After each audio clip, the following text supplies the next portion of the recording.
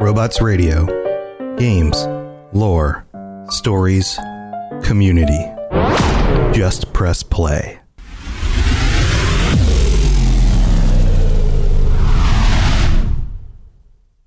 Another day is here, and you're ready for it. What to wear? Check. Breakfast, lunch, and dinner? Check. Planning for what's next and how to save for it? That's where Bank of America can help. For your financial to-dos, Bank of America has experts ready to help get you closer to your goals. Get started at one of our local financial centers or 24/7 in our mobile banking app. Find a location near you at bankofamerica.com/talktous. What would you like the power to do? Mobile banking requires downloading the app and is only available for select devices. Message and data rates may apply. Bank of America N.A., member FDIC.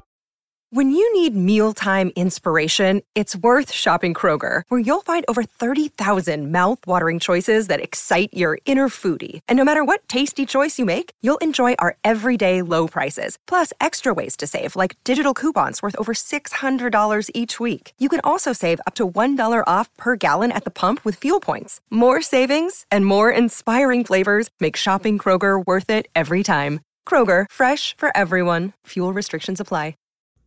Hey guys, it's Dave DeVito. I'm just coming here to say that I love the Fallout Hub, and I would like to tell you about the service that they use to make this podcast. It's called Anchor. The best thing about Anchor is it's free. You don't have to pay anything. There's creation tools that allow you to record and edit your own podcast right from your phone or computer. Now, you can even add songs from Spotify directly to the episodes. Anchor will distribute your podcast for you, so you can be heard on Spotify, Apple Podcasts, and many more. You can now make money for your podcast with very little listenership. It's everything you need to make a podcast in one place. Download the free Anchor app or go to anchor.fm to get started. Thanks, guys. Your attention, please. Your attention, please. This is your official civil defense broadcaster. One of the greatest threats would be radioactive fallout. Uranium fever. Where fallout is heaviest, it can even kill those who have not taken proper shelter.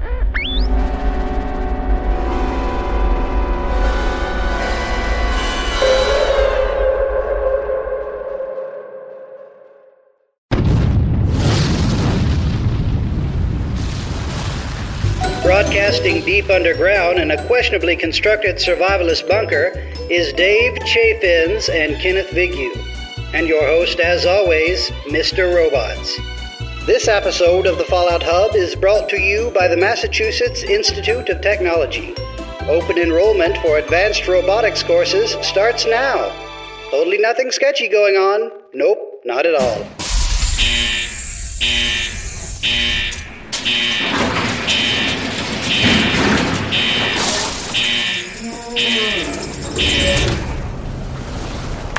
Vault Dwellers, Wastelanders, it is time again for, well, let me just pause there. This is a dual episode. This is both the Fallout Lorecast and the Fallout Hub happening at the same time. This episode will be released on both feeds for you to enjoy with your ear holes. And you might be looking at the screen right now during the live stream of this or on the YouTube video of this and wonder what is going on with these different faces. Well, I have, as usual, for the Fallout Lorecast, my daughter Lainey. Lainey, welcome. How's it going? And good. And also, as usual, from the Fallout Hub, Ken. Ken, what's up? How's it going? Ken, everybody's creepy today. Nobody's talking, and everybody's just like smiling and waving at the camera. So this is an audio platform, friends, so we will need to use words, human English words, most likely, as opposed to like other languages or other animals speaking, so no barking or whatever a giraffe says. But welcome everybody back to the show. This the reason why we're doing this for this episode is because our friend Kennethy here, and that is your full name, right? Kennethy? Yes. Yes, Kennethy. Kennethy here has been delving, that's probably a good term, delving into the situation with the mole miners. He's been digging around. Situation with the casual situation with the mole miners. Been digging around in the depths of the mines where the mole miners are to discover some very interesting details about the mole miners that we, until now, I don't know that anybody other than, say, the developers were really aware of. This is very new to me. What do you think? I think this was one of those things, and we'll get into why. It just kind of was an obvious thing that was there that people didn't really put together for a number of reasons. Yeah. So thus we have an episode that makes sense for both the Lorecast, because we're talking about the lore of the mole miners, and for the Fallout Hub, because we're talking about Fallout 76. So we decided we're going to double this up. We're going to do a double episode. So as always, if you are interested in tuning into this show as the Fallout Hub live, we are live right now on twitch.tv/the Fallout Hub on Tuesday at 5 p.m. Eastern, 2 p.m. Pacific. If you would like to tune in to the Fallout Lorecast at a regular time, you wouldn't have been able to last night because we were delaying till today, but you can check that out at twitch.tv/robotsradio on Monday nights, 9 p.m. Eastern, 6 p.m. Pacific. So let's get into it, Ken. What kinds of first of all, what sent you down this mine shaft? We'll call it. Before I get to that, let me ask you, what was your first experience with a mole miner? It was a drunken night. I was feeling alone. And I was we all do things in college that we trying out a bar I'd never been to before. Met a sweet little mole miner woman. She leaned over while I was drinking alone at the bar, and she went, and I knew right then that the rest of my night would not be a normal night. Kids in chat, you found love when she leaves a rolling pin, a furious rolling pin, rolling pin. 2-star useless rolling pin on the nightstand. She leaves with your heart in the pouring rain. Yeah. So my real first experience, not the imaginary one that I tell myself. Trying to remember back, because now we're thinking back, way back to when this game first came out, and I was probably in my mid-teen levels, probably a few hours into the game, doing some questing in the ash heap area. Probably, right? I probably stumbled upon them in the remains of like a industrial site somewhere before going down into a mine. I don't think I was in a mine the first time I ran into them. And I don't have a clear memory of it, but I do think I probably saw something moving around in the distance that looked like this big old hunched over lump of a thing. And then I got closer and heard, which is one of my favorite sounds to make. Could you, what was that? I didn't hear it. That's what I thought you said. Yeah. Little known fact. I did all of the mole miner sounds. I did all the voiceover work for them in the game, and then they scrapped that and they went with the people who actually did them. Tom just violated a major NDA. So. A major NDA. My experience was pretty similar.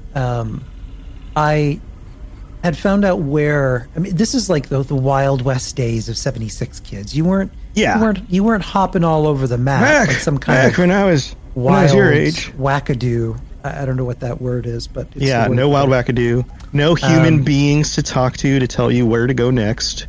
It was area chat was always on, so you could hear couples arguing over. Oh, dude, I remember this. Over what pizza topping or who was going to get tied up that evening. That's or some story. Kids. Yeah, or some kids. Well, yeah, well, there you go. Or some kid's mom saying, what are you doing over there? Turn that game off. Yeah. Yes. Yeah, I headed down to go after the excavator armor, and that's where I first encountered them. And it was the same kind of thing. They're just really jarring. And not only do they just start shooting at you, at some point they just kind of get frustrated, and they just come charging at you, all fists or claws, and it's just kind of, it's unsettling. Really, in a frightening way. So, all you hear is what Tom just did. Now, mind you, there were some evenings where I had quite a lot to drink, and in a very stream of consciousness clarity that often only comes when you've had You met the same lady I did at the bar. I met the same lady that Tom did, and she left with my heart, and she left me a rolling pin as well.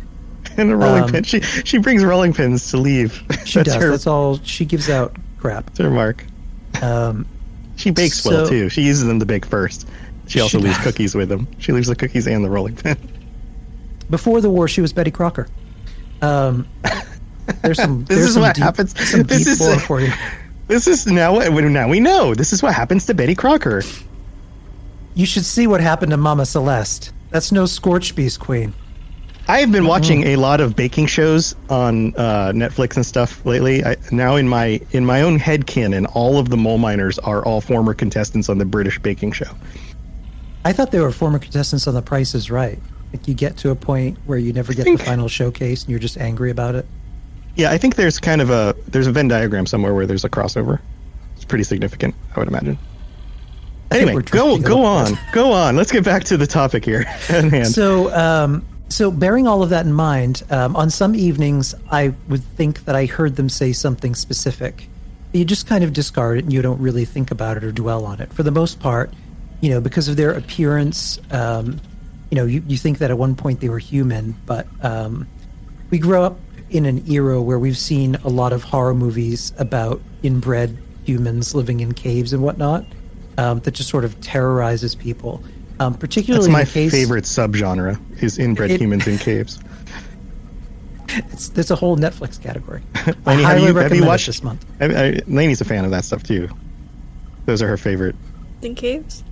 Yeah, inbred. That's your favorite subgenre of horror, right, Lainey? So a little bit of background. Lainey did film studies, and she was in a very special program, a very special high school program, and she did film studies. That was her specialty. Film. Yeah, 4-year film studies, and all of her films she did were inbreds in caves. She did like an entire series. If you look up actually that's the name of the series, Inbreds in Caves. There's Inbreds in Caves 1, Inbreds in Caves 2, Double Bred, Inbreds in Caves 3. We're back again, MFers. Yeah, I don't know how you got away with that title in high school, but it was rough. Lots of back and forth with the teacher. Didn't fly in film festivals. It's unfortunate. It's a spelunking elective right there. Yep. All right, so go on. Yeah, so when you think about West Virginia, a lot in the horror movie genre, I think we're programmed to look at anything in that degree that has that amount of animal ferocity with lacking common human traits. So they're not exactly empathetic. You just kind of kill them on sight. You don't really dwell on it. The horror movie that came out called Wrong Turn actually did a great disservice to Appalachia, who for a very long time now has had the misconception that it is not only one of the poorest regions in the country, but that inbreeding is kind of run amok. In the middle part of the 20th century, it got to the degree that there were some studies done and even some highly questionable programs that paid men to become sterilized under a program that focused on eugenics. It's a debunked scientific theory from a very dark period of our history that Hitler, of all people, was a proponent of. It's basically selective breeding of what's considered superior genes or superior traits. Right. I saw, and I shared on my Facebook profile recently, a study that they did trying to determine. There have been studies that determine like the earliest common ancestor of, say, all humans. Well, they did a study that was like the earliest common ancestor of like specific like gene. So it's complex. If you have two parents and they both provide their genes to a child, and then two more parents and they provide their genes to a child, some of those genes get passed on, some of them don't. So you may not have any genes from a specific parent. Anyway, there's a whole thing about this. And then the process of, if you have two parents, you have 4 grandparents, you have 8 great-great-grandparents, you have 16, and the numbers get up really, really big. So it turns out that if you go back, I think it's no more than Like, if you're of European lineage, you go back 1,000 AD, and everybody shares all of the same ancestors. Nobody born before 1,000 AD in Europe has genes that didn't get passed down to all of us, if that makes sense. Yeah. And if you look at the entire population of the world, it was only roughly 2,000 BCE or 1,500 BCE at the latest that we all shared genes. So you're not looking hundreds of thousands of years for a common gene ancestor. It's actually only about 3,000 years ago. So all humans who are currently on the planet all can trace back to everyone or a specific group of population that lived 3,000 years ago, no matter how different we look or where we live now. It's amazing to think about how closely we are connected to each other. Amazing. There was a period in the 90s, where I shared genes. I had Janko genes. You could fit multiple people in there. That's true. Yeah, if they had those back in 3,000 years ago, you would have fit everybody that you're related to all in the same pair of Janko genes. I'm pretty sure they did. Mm-hmm. But, go on. So the misconception that there's a variety of people disproportionately living in Appalachia that is inbred mutant monsters has proven to not be true. In fact, of all places, Washington State has the highest amount of inbreeding in any of the states, which is not something that's talked about. But yeah, but there's a historical lineage. Part of it is the misconception that was put forth by oil barons, the tycoons of the last century, that basically robbed Appalachia of its heritage, its natural minerals, the Rockefellers, the coal and oil barons and whatnot. So oil barons. When you raise people in an environment, you keep them impoverished to keep the money flowing in, as opposed to make them sympathetic. You create this storyline that they're essentially just all a bunch of hillbilly inbreds, which couldn't be further than truth. I raise all of that because I think all of us, when we think of hillbilly, we think of Appalachia, we think about how poor it is and inbreeding and those horror movies and all of that. So all of these things kind of shape our perception, I think, of the mole miners, which we know are pre-war. They were humanoid at one point. Talking a little bit about what they are. So they are human. They are mutated. In the loading screens, it describes them that they're trapped within their mining suits. So they can't get out of these things. It's essentially fused to them. So yeah, that was the impression I had, was that they'd kind of bonded with their mining suits. Something had happened through radiation or mutation or whatever that bonded them to the suits, the very suits that they're in, that are now part of kind of who they are. Right, exactly. They can't get out of that. So it's like Darth Vader on steroids, because there's a whole bunch of them, not just one person. Yeah. But they're highly violent. They'll attack anything that they perceive as a threat. And I'm going to come back to that because that word is actually really important. When you do the Lost and Found quest, that's the repeatable quest. You find keys on one of their bodies. So you go to their locker that they had before they became this, hulking monstrosity, and retrieve some valuables that were left in there from when they were workers before the war. Also in Uranium Fever, as you're going through doing that event, the automated system will recognize former supervisors and will let you know that they're terminated management and should be killed on site. Which is impressive because the system is still able to recognize them in some fashion, even though they're kind of these mutated monstrosities. I wonder if it's a gene scan. I mean, obviously their genes are to be mutated, but I don't know. There's something there, right? They're recognizing something. To be, yeah, for them to recognize it. They also keep mole rats as domesticated pets, which is interesting. Yes, which also I love this. It demonstrates that they have human traits, where they not only have friendships, and I'm going to talk about that a little later. They also have mole rats that they hang around with as pets. In fact, now with Wastelanders, there's a random encounter you'll come across where raiders are battling some mole miners, and there's a triggered line that one of them will say that they say they keep mole rats as pets. That's weird. In ancient times, some of the first peoples domesticated wolves, and that's where dogs come from. So there's this kind of there's some real human traits to them, aside from the fact that all we can do is hear them scream. Yeah, I mean we know them as hulking monstrosities that are screaming into a pasta strainer. Pasta strainer, yes. I mean, there's a few exceptions. You have Mother Murmurg, that for whatever reason is not only passive, but she took it upon herself to, dig up from the ground and then go build the script machines for us, and then set herself up as a legendary purveyor, originally at Berkeley Springs, and then she relocated to the Rusty Pick. Maybe she's the one that left the bowling pin and the cookies. There's nothing better than Mama Murg's cookies. Mm-hmm. Mama Murg. Yeah. You know what I'm saying? She's a real hero, though. I appreciate her efforts.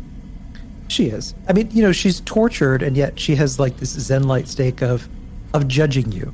So you walk up to her with your script, you sashay up there, and you're like, "Hey, Mama, I heard you have a sale today, girl. Uh-huh. Here's my script. What you got behind the counter, lady? Let me have a look-see." And she's like, what's that? All Ghoul Slayer stuff? Here you go. Here's a bowling pin. Yeah. Here's a boxing glove. Here you go. Here's a white ivory grip. And then every now and then she'll grace you with something good. She'll say, "You know what, kid? You've been through enough. Here you go. Here's a +1 strength god tier roll meat hook." Like here's a bloodied avoiding armor, plus strength cleaver of some sort, or whatever. Every now and then she'll grace you. Oh, great. But she's got a little friend that hangs around with her down there in the basement. And as yet, it looks like there's a tunnel system underneath there that connects to somewhere. We don't know where. So there's some interesting stuff there that could be answered more or expounded on. They're described as degenerating. So we know that they were human just 26 years ago. So it's impressive to have that degree of mutation in that period of time, to the point that they're short, they're hunched, they're stocky, but they have really amplified strength to the degree of super mutants. Their face and limbs are really bloated, thick. Their eyes bulge. Their eyes bulge? I don't know that I've seen their eyes. Yeah. The reason that all of this started is I started researching mole miners for a horror story that I'm writing for the end of the month. That's not going to be a Chad story. Our writers group is doing horror tales set in Appalachia. So this one's a little serious. But when I started reading into them, it was just casually thrown out there, something that blew my mind, that the mole miners have dialogue lines. Like actual lines that a voice actor read the script and then went, "Oh my god, it got up my ass. I don't even know what's going on right now. Please don't shoot me." I could tell what you said that time. Well, I'm not a professional voice actor. Not like, I'm sure that was all Wes Johnson. "Oh, we lost Lainey." Oh no, she'll come back. Don't worry. She's got bad internet sometimes. Hang on, chat. Yep, she's back. There we go. We got you back. Tom Hardy's. Yeah, they should all sound like Tom Hardy's Bane. "Hey, Batman! Hey, get out of my mind! I will murder you!" Bane the mole miner. Yeah. "I see you have some script there, Mr. Voltaller Man. Does it give you power over me?" "I was born in the dark, Batman. Give me your script." Anyway. "I'm going to give you a furious rolling pin." We could do this all day. All right. Okay. So they have actual lines. Yep. So with the help of the data miners, because I'd read that in the wiki, I saw what the lines were, but I wanted to go back to the original source. So we dug into the files, found all of the actual sound files for their dialogue, and then we found in the files the EDIDs that had script notations that are right in the game files in terms of what the file matches up to. So using that, we were able to match the audio clips with the actual script.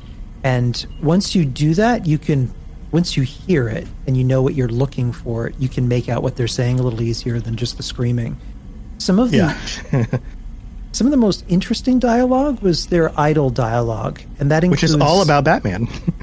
Sorry, go on. It includes the line, "Need to keep digging, we'll find it soon. Can't wait until another surfacer shows up.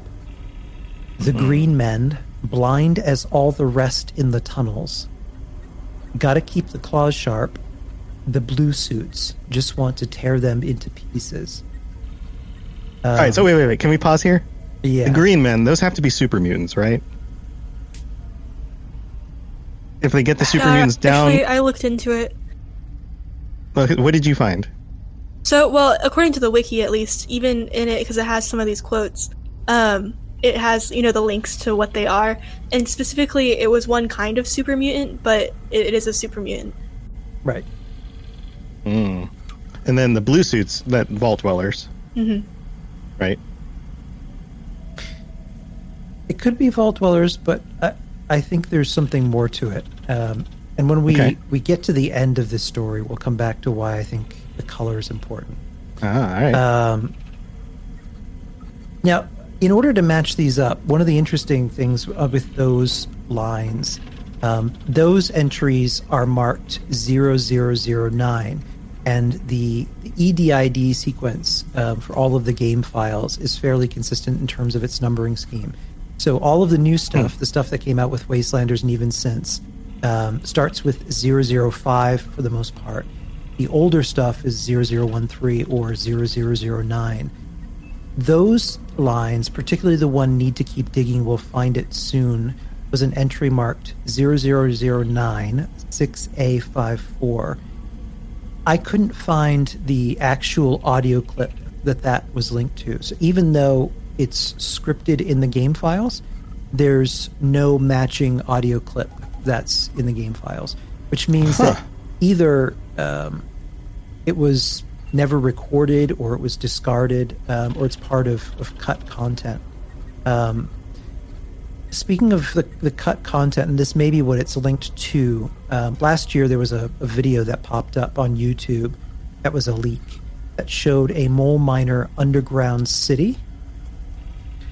That's actually a pretty impressive looking structure. It's basically buildings, buses, some shacks built underground, collapsed tunnels and ruins. There's a Red Rocket garage down there. That entire area is marked as a test cell. What does that mean? Either the test cell could have been from pre-development. So as developers were developing the game, creating these test cells just to, plot characters into to play around with stuff. Or it could also be content that hasn't happened yet and maybe we'll get at some point. It is a really cool space. In the we show do notes, know that there's like a underground car network thing going on with like the Raiders, and is this connected to that maybe? This isn't connected to that, but I think the mother lode, the tunnels in which that she digs through, gives them great access to move around Appalachia, probably following in its tails, just kind of moving through the tunnels and expanding them on their own. The environment down there would be really, really cool for some of the new daily ops. To have mole miners as a variant. I think we talked about that, you and I, how cool that would be to have like ridiculously overpowered mole miners that we fight. Particularly in that space, because it's one that nobody's really seen aside from that video. Yeah, I could imagine an entire, we're talking, if this was a fantasy game, I mean, it's fantasy, but if this was a typical fantasy game, they would be the dwarves or something, right? This would be like evil dwarves who are like delving into the earth and creating these really cool structures. But I mean, this could be the Fallout equivalent of something like that. They could have some sort of palace with like ridiculous things and all the things they collect from the surface and bring down there. Yeah, it's if you think about it too, there's also some interesting science fiction parallels with them. If you're a fan of H.G. Wells, the Time Machine novel, and even the George Pal film, which is one of my favorite films of all time, it's a great story showcasing what happens when humans live underground for too long and kind of de-evolve into these kind of mindless monstrosities that are super violent.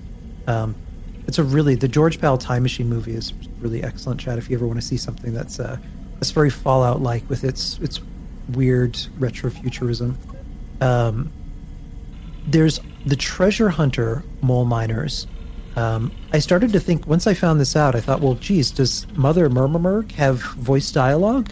And if so, is she saying something like, "Get the fuck out of my store, I hate you kids." Or stuff like that? "And now when you visit me, Batman, bring me my script." I think that's, from now on, that's my headcanon. Every time I visit her, that's what she's saying. Gotham, Appalachia, I'm going to free now. Yeah, so I started to wonder if they had dialogue, and then I started going down a really upsetting path. If you remember the Treasure Hunter Mole Miner event, Treasure Hunter Mole Miners just treasure munchers are just kind of wandering around. You find them because they're making a racket and they're broadcasting Morse code. They're passive, like they don't. Yeah, and they try to run away. Right, they're like just running, and you don't know what they're saying. So my fear is that they were translated. They were saying something like, "Oh God, please, I'm just trying to help you," or "Leave me alone, please don't kill me," or something like that. Which would just about break me. "I'm trying to get back to the deck, Batman. Leave me alone." Yeah, and in response, I say, "I really need a circus car in my camp, so I need to murder you for it." Yes, I need to murder you for my circus car. That's justified murder. I don't know any other capitalism reason. at its best, right there, kids. Yes. So buying things with other people's lives. So we looked into it, and the treasure hunters and Mother Murmurmerg actually don't have any voiced dialogue that's revealed in the files. So at least that's something. It would have been interesting if she did. Maybe that's something we'll get eventually. But there are 9 variants of mole miners, and then there are some extras that actually haven't been unlocked yet.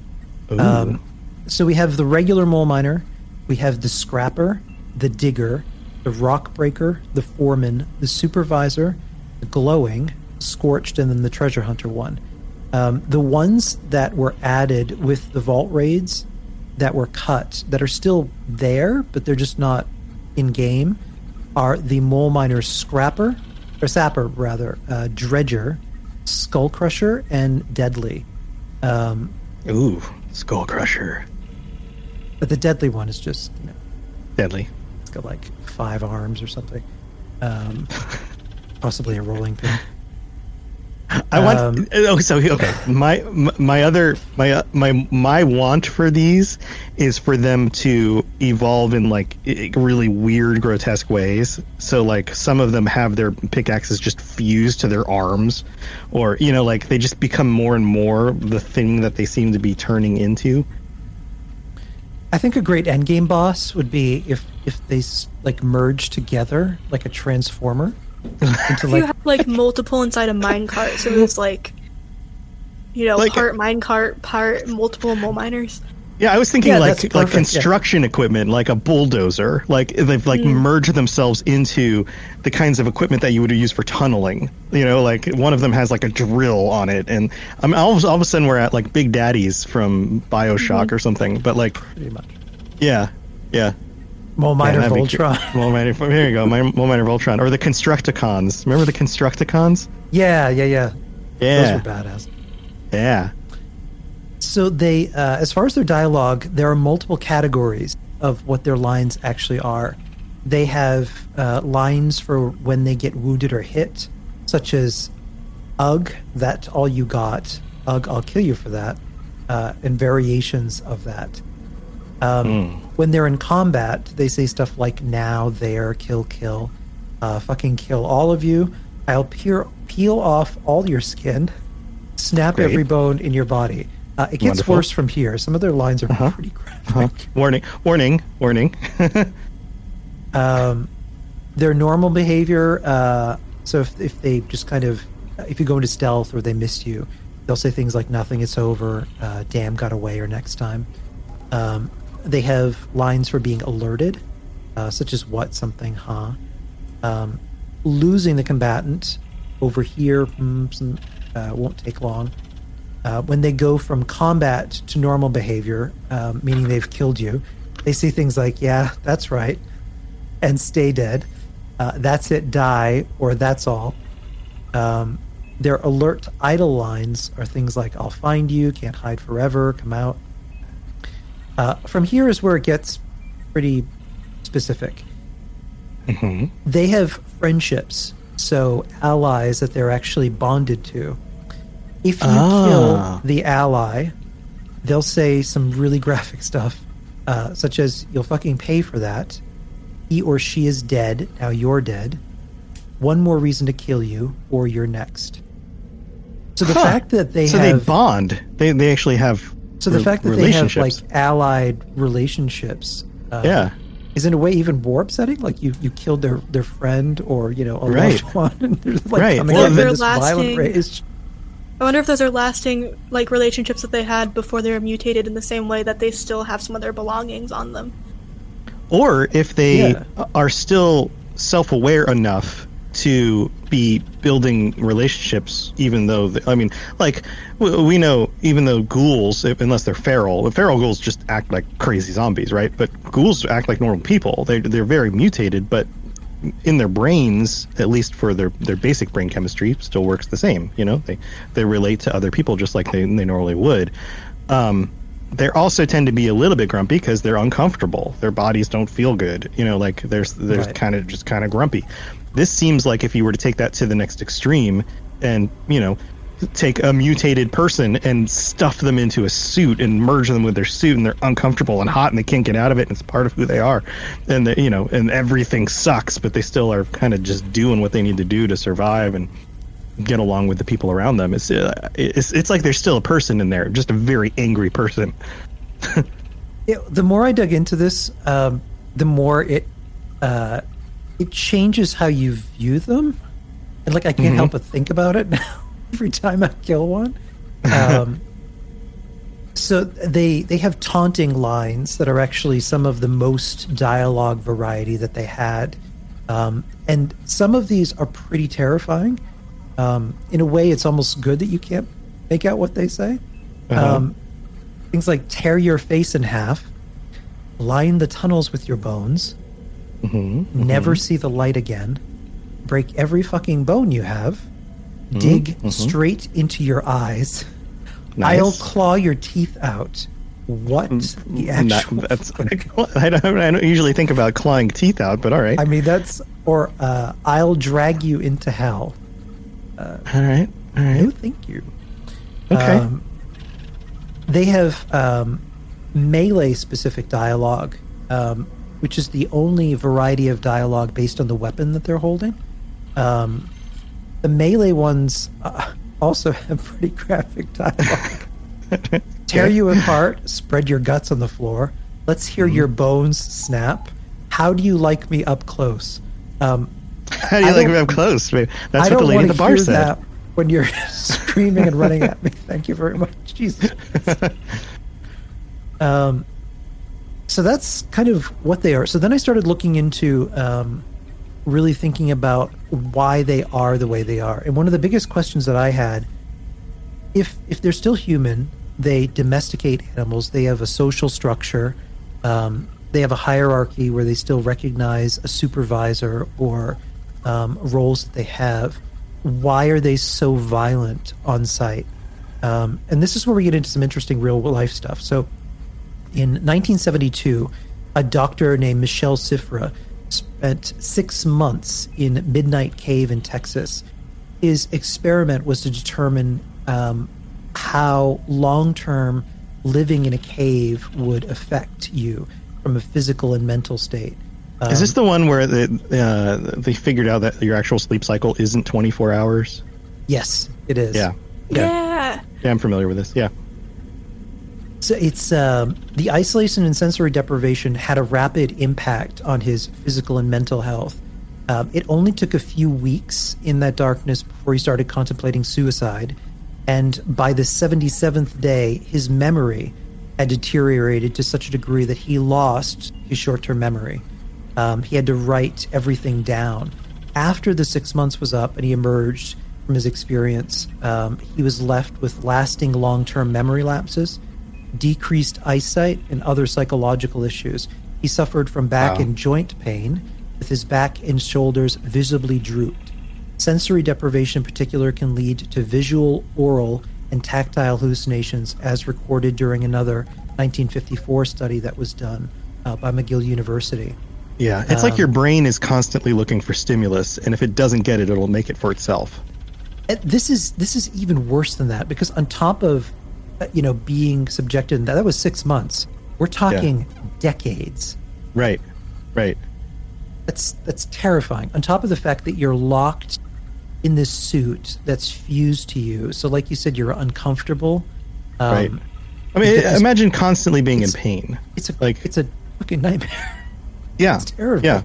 A lot of people will get to a certain point in their life where they are in some form of constant pain due to medical issues and things. And often, older adults, this is something that they will talk about, like constantly being in pain.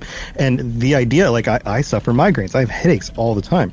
When I'm going through that, I am almost non-functional, But can you imagine, like, that's just your normal state, is just constant, not just being uncomfortable, but like in pain, like really just, I don't know, isolated, put in a suit, uncomfortable, hot, probably mutated in some way. You're just like, all of that together. No wonder they're going to be angry and mad at everybody, violent. There's also, you think too about the tactile impact. Because of COVID-19, a lot of us went for quite a while, if not still, where, especially with parents who maybe have some health complications, you can't hug them, or you stay away from them for a while. And as people, we want that tactile touch. We want to be held and hugged, and we want to touch people or put a reassuring hand on a friend. They can't do any of that. No. So on top of this is just a living nightmare state. Right. They did a study with dogs, with petting a dog on the head, like behind the ears, just rubbing a dog's head.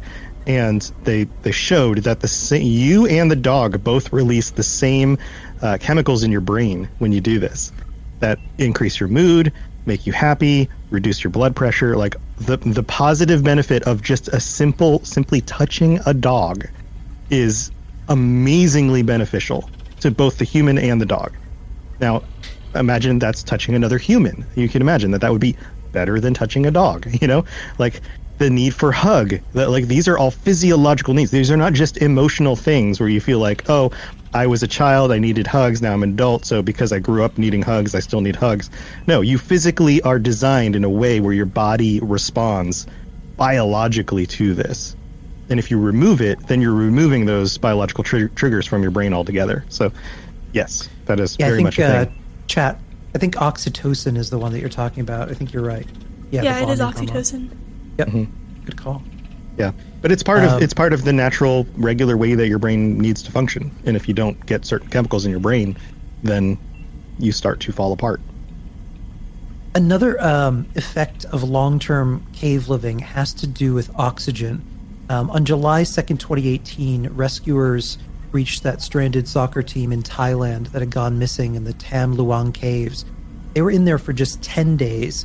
And while oxygen generally isn't an issue, even deep underground, because it flows in through limestone, which is porous, as well as cracks, contaminants are often found in the air that cause long-term lung issues. Carbon dioxide buildup, dust, ash, even animal feces can emit ammonia into the air, as well as fungal spores, all of which damage the lungs. So if people live down there, trapped for decades in their mining gear, literally fused into it, coming to the surface and inhaling pure air after decades of that, relying on their ventilators, removing that ventilator would be an immediate shock to the system, perhaps enough to kill. And the PTS recently dropped us some new more minor lore. And this is a little bit of a spoiler, so you can turn away for the next 5 minutes. Spoilers. We're getting some updates with the Enclave and Brotherhood with this new update, which I'm really excited about. This particular entry came from the Enclave Research Division regarding Subject B/06. It reads, I almost pity this one. The scouts recovered 2 of them from Welch. We suspect they were once the residents. They do appear to have a moderate amount of intelligence. However, upon the removal of the respiration device on one subject, it suffocated almost instantly. Further study may be worthwhile. Wow. So that was kind of a cool update to Mole Miner lore, and I hope we get more of that. Oh yeah, I could imagine an entire expansion at some point. So that's what they are. So there's been, since the beginning of the game, there's been some really wild theories. And I wanted to kind of round up some of those before I explain what I think the origin of the mole miners is. Some of the theories include that they were children who had worked in the mines, which is why when you loot them, they often have toys. While children working in mines was a real problem in the 19th and early part of the 20th century, particularly in Appalachia, I don't think it's that at all. Another theory had to do with them being inbred pre-war Appalachians who lived in caves. I don't think it's that either. I think, once again, it's that awful Elijah Dushku stereotype, Dushku movie that came out there. Another one is that the Enclave ended up creating them by splicing their DNA with mole rats, hence the name. I don't think it's that either. No.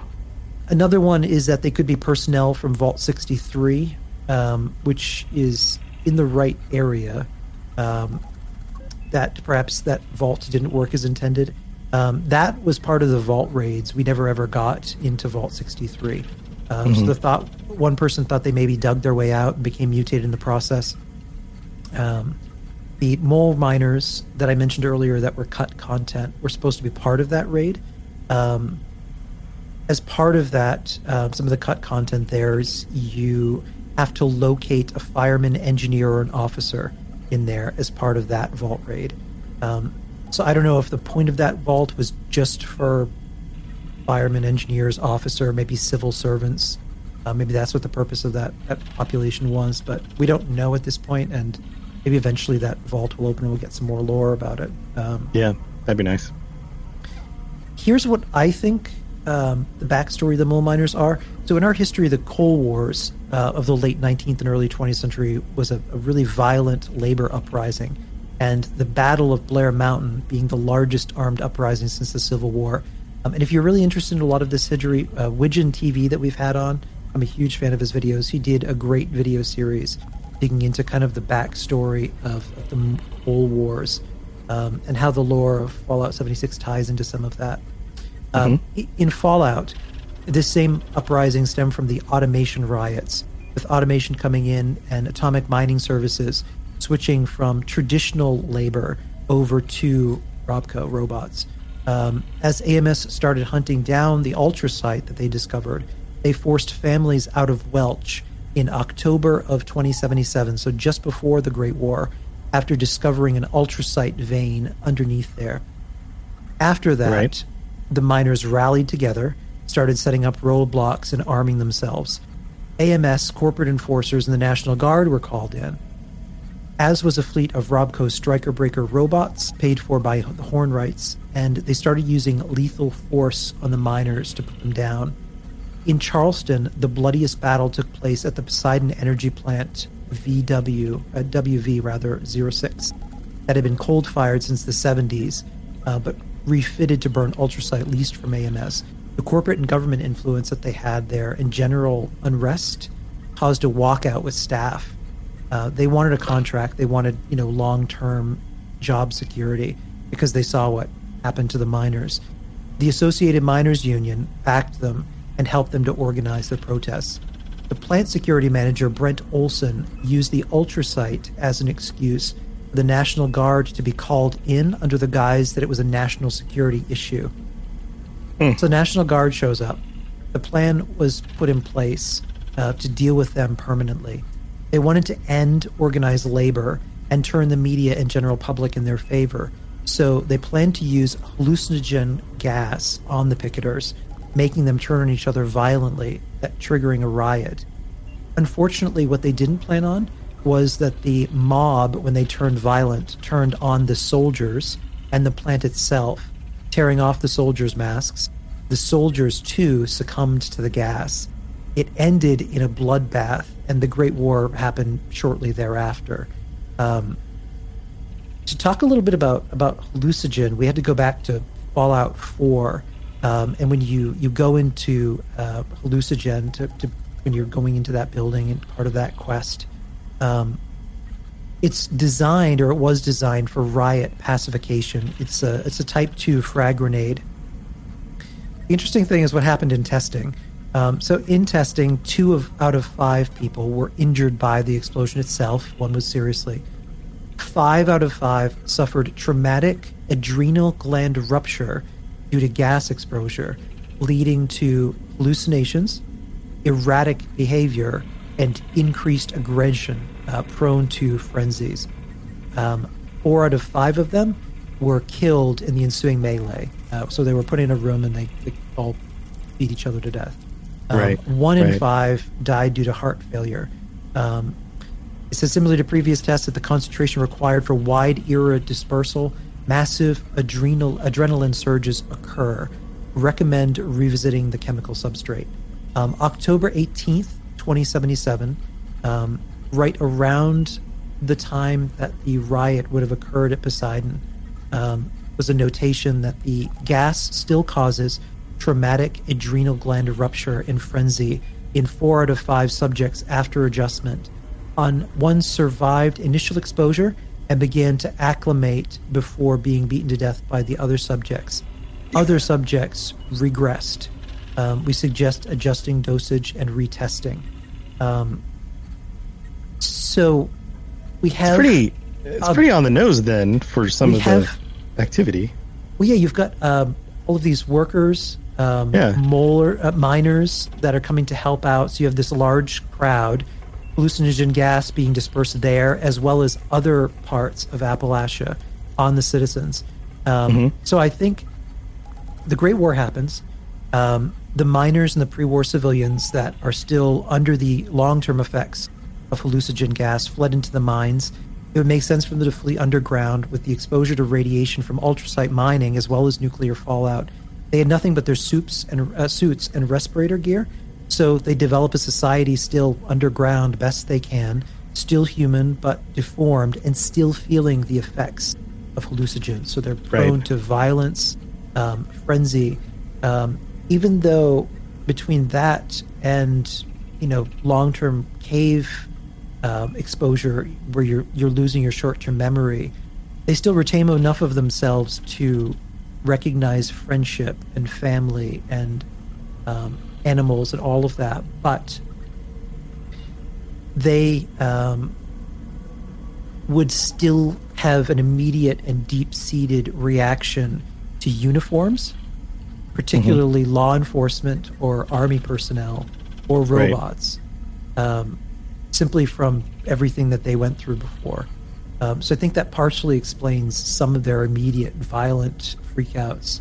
Well, and after 2.5 decades of relying only on people who look like them and only being able to trust themselves, and then coming out to the outside world and seeing other people and encroaching on their land. I mean, think about it. You're on some quest doing something you think you're doing in some abandoned mine or whatever, and really you're encroaching on their home. I think that also, and you're coming in with weapons. Go ahead, Lane. I think that also that could tie back into the blue suits that they talk about. We speculated that could be it could be the vault dwellers, but what if it's actually just policemen? Police officers. Yeah. And even if it isn't the vault dwellers, I think they would be triggered maybe by the color blue. In sensory deprivation, you actually become colorblind as a short-term result, but eventually you get that back. So even if they lost their ability to perceive color, they would eventually get that back enough to see the color blue. have this deep-seated reaction and memory, and act accordingly. Even if none of that were true, what happened when they came to the surface would also explain kind of their immediate violent behavior towards us. So, the Great War is over. Decades pass. They come back to the surface, and they meet the Appalachian Enclave, who emerges from the bunker and goes out and starts doing patrols before 2086, sometime between when the Enclave started doing routes and really categorizing and cataloging things in the area. They meet the mole miners and had probably not a very great reaction to them. The fire breathers encountered them on March 10th, 2095. The way that this happened is kind of sad. So the fire breathers, part of the new responders, use that from the 5.0, the responders, they received a report that there was a group of unidentified people in the area that were over in Brim Quarry. And just the fact that they were there was making people nervous. So they hadn't done anything. They hadn't bothered any settlers, hurt anybody, anything like that. So the fire breathers are sent out. Here they are, they're armed, they're ready to fight. Lieutenant Thomas is a fire lieutenant in Charleston. Before the Great War, he joined the fire breathers afterward. He led the team into Brim Quarry. They immediately attacked the unidentified enemies. Garrett on their squad was killed. He was only 20 years old and died trying to save his squad. They buried him nearby. He described them in the action report that can be found in Brim Quarry. It reads that we encountered moderate numbers of, we aren't sure what to make of them. They appear to be bipeds wearing those old heavy miner suits. They grunt and shriek like monsters, but we find wallets, keys, watches. I don't know if I'll ever understand all the horrors of this new world. They killed all of the mole miners. And he closed the report by saying, like other reports indicate, they don't seem to feel or care about anything. They can't be human, at least not anymore. So the way in which that's worded is kind of telling.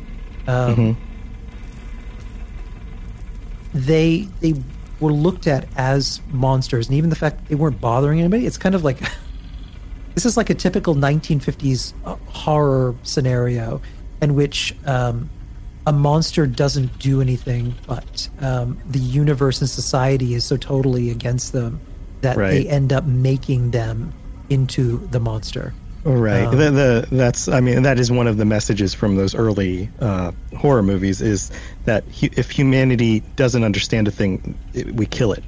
That our response to the thing that we don't understand or can't fit into our worldview is it must be destroyed, rejected, get it out of here. Which that relates directly to, which is still a problem in modern times.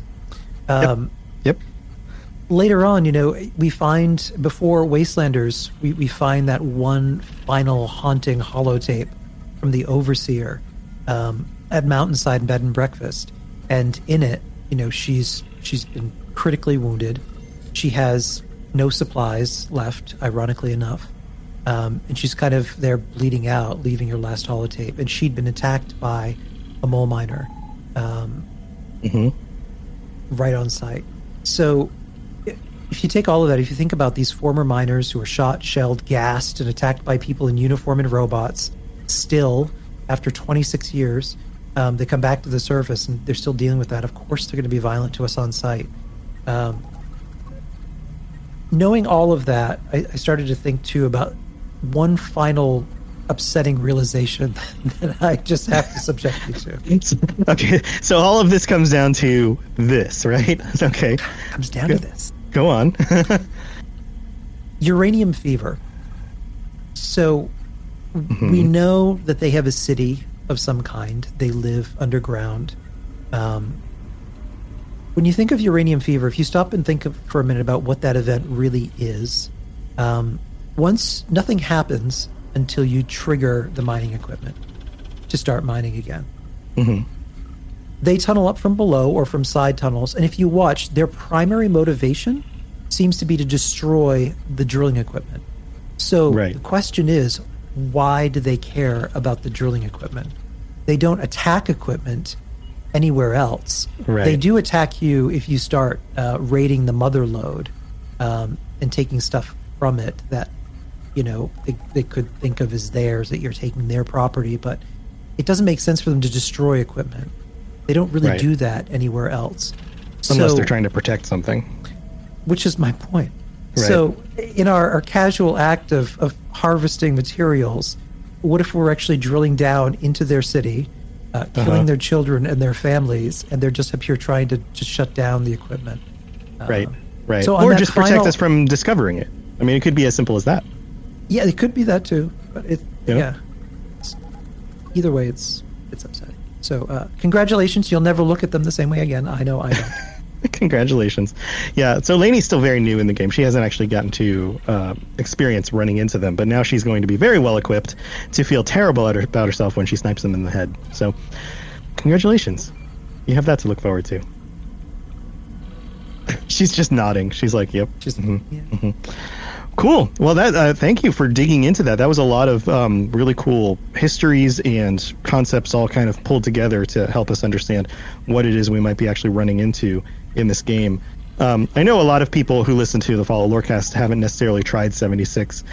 It's a lot better than it was when it launched. I've been having a ton of fun. I took a big break after playing it for a few months when it launched, but I'm back and I'm regularly playing it now all the time. It is a very good game. And if you enjoyed things like Fallout 4 and the lore behind stuff going on in the world, it's a lot of the same types of stuff, some of the same writers. There's a lot to it, and it's very enjoyable. So, if you're still on the fence, maybe wait to get it on sale, but I don't think you're going to be disappointed. I think that this is turning into an amazing game with a lot of potential as the future continues to roll out new content. Yeah, and just even texts in chat, we had so much fun last Friday digging into in PTS, trying to figure out, because there's new content in the game, but it's not linked to anything yet, so we don't know what it is or what the story is going to be there, but some really amazing lore building on the Enclave and the Brotherhood. And even, I have to compliment, I don't know if Barrett wrote Mole Miners or if somebody else did, but the way in which these characters have been written makes them some of the most unique new characters that we've had added to Fallout in a while now. Especially after kind of digging into all of that, when you think about their backstory and their kind of tragic lore. Yeah, it makes sense. I mean, we already have feral ghouls, which are the equivalent of something like zombies, and we already have robots that can be programmed to attack us. So outside of those and like Nazis, like what else do you put in a game that you feel justified in having to fight, or monsters, but giving us something like the Mole Miners that are kind of this gray area where you go, I have to defend myself. I need to go do the quest down there, and there's things I want. But at the same time, are these really people? Is there a moral reason I shouldn't be fighting against them? And that's a great thing to develop in a game, because it puts you in a, that's where games like Fallout really shine the most, is in the gray areas. And it's wonderful to have an enemy potentially who, and maybe not, in some cases, Mama Mergma isn't a bad guy. You don't want to shoot her in the face. You want to turn in your script and get your legendary. So, there's a lot more potential in these in-between types of situations and dilemmas than in just like, oh, there's a monster, kill it. With the treasure hunters coming back as well, we can all feel like monsters again. Yes, yeah, I enjoyed that. That was fun. We grouped up when that was doing it and killed some of those guys, and yeah, you feel kind of bad chasing them around because they just run away. But you got to get that legendary boxing glove that gives you +1 perception or whatever. Well, cool. Well, I still have to kill them because the if anybody has pails, the loot table has been updated from them. So a lot of the new stuff that you can't get yet, like some of the really cool outfits, are part of that loot table. So people have been opening the Mole Miner pails, and I'm gonna have to kill them. Gonna have to kill them all. Awesome. Well, we're getting close to the end of the show here. We have to say thank you to everybody who helps support the show, helps promote us on social media, who leaves reviews. I don't bring this up on every episode of the Fallout Hub. This is something I regularly mention on the Fallout Lorecast. But for both shows, if you are a supporter on any of my shows on Patreon, or if you are even just somebody who shows up in the live streams and helps tell your friends about the shows, we really do appreciate it. It helps us get the word out that there are some awesome Fallout shows out there for you to listen to and enjoy together. So thank you to everybody who helps support the shows. If you're interested in supporting the Fallout Lorecast, you can go to our Patreon, patreon.com/Fallout Lorecast. In a future episode, I will be reading out some of the ratings and reviews that we got over the last month, and welcoming our new patrons from last month, which I will do on the next episode. And if you're interested in supporting the Fallout Hub, you guys know where to find us every week. Come hang out with us. Tell your friends, leave a rating and review. And if you want to support the shows in financial ways, then there are always our sponsors, including audiobooks.com. So if you're interested in listening to any book, and believe me, I've looked, I've been searching all these different books.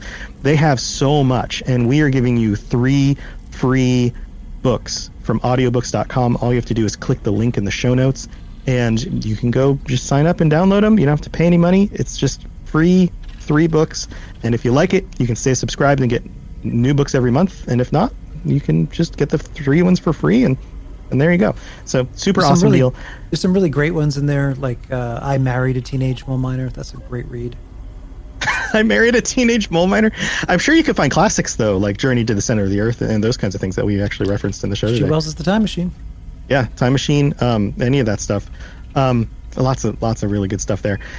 So go check that out. It's in the links on the show notes. And if you're not able to see the show notes for whatever reason, or look underneath the player and the YouTube video or whatever, then shoot us a note on the Patreon and just say, hey, can I get one of the links for the things? And I'll share it with you. It's easy to get. And that also brings up the Patreon. Come talk with us on the Robots Radio Patreon. We love having new people jump in all the time talking about Fallout stuff. Our Patreon is super busy.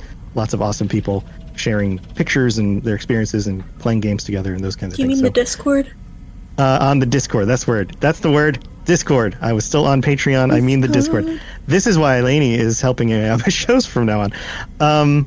In other news, on the Fallout Lorecast this month, we are tackling cryptids, and we will have Dave Chaffins, who isn't here this week because he's said he was going out leap peeping. And That's I don't know what that means. But really, I don't know how he got out of the vault. He's looking for cryptids. That's what it is. He somehow escaped the vault through that secret door somewhere that you guys are both using. I'm the only one who hasn't left recently, and is looking for cryptids. He'll be back with me and Lainey next week. Talk about cryptids. We'll be talking about different cryptids every week this month after this episode. And what else do you have going on, Ken? That's it. A lot of writing. More Chad episodes coming out. A lot of writing. A lot of fun. Writing.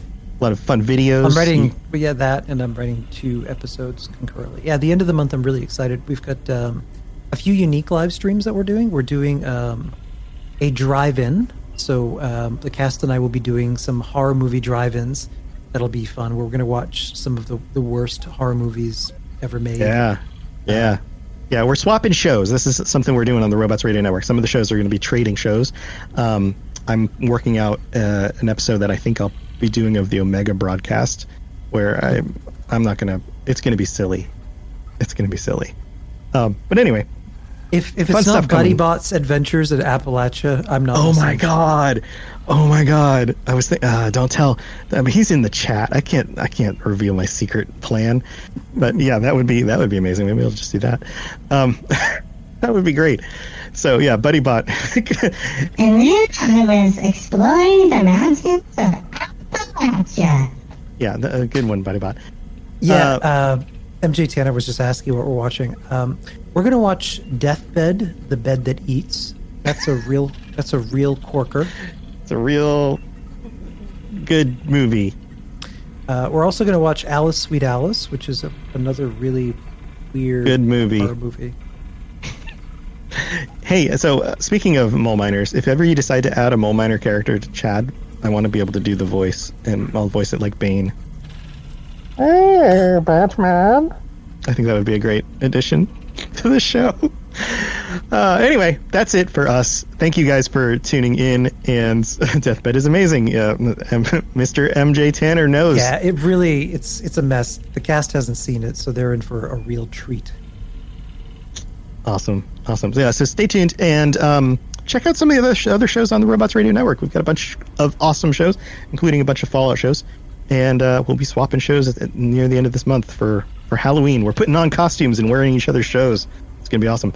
All right, guys. Thank you for tuning in as usual. Thank you for being here for the live chat. And thank you for listening with your ear holes. And we will talk to you next time. Until next time, don't get stuck in a miner suit and, have hallucinogens and mutate with radiation and then say mean things. And remember, Mama Murmur needs love too. She needs love too. She loves baking those cookies. If you meet a mysterious malt miner at a bar late at night with a bowling pin and cookies, tell her hi for us. All right. See you guys later. Bye.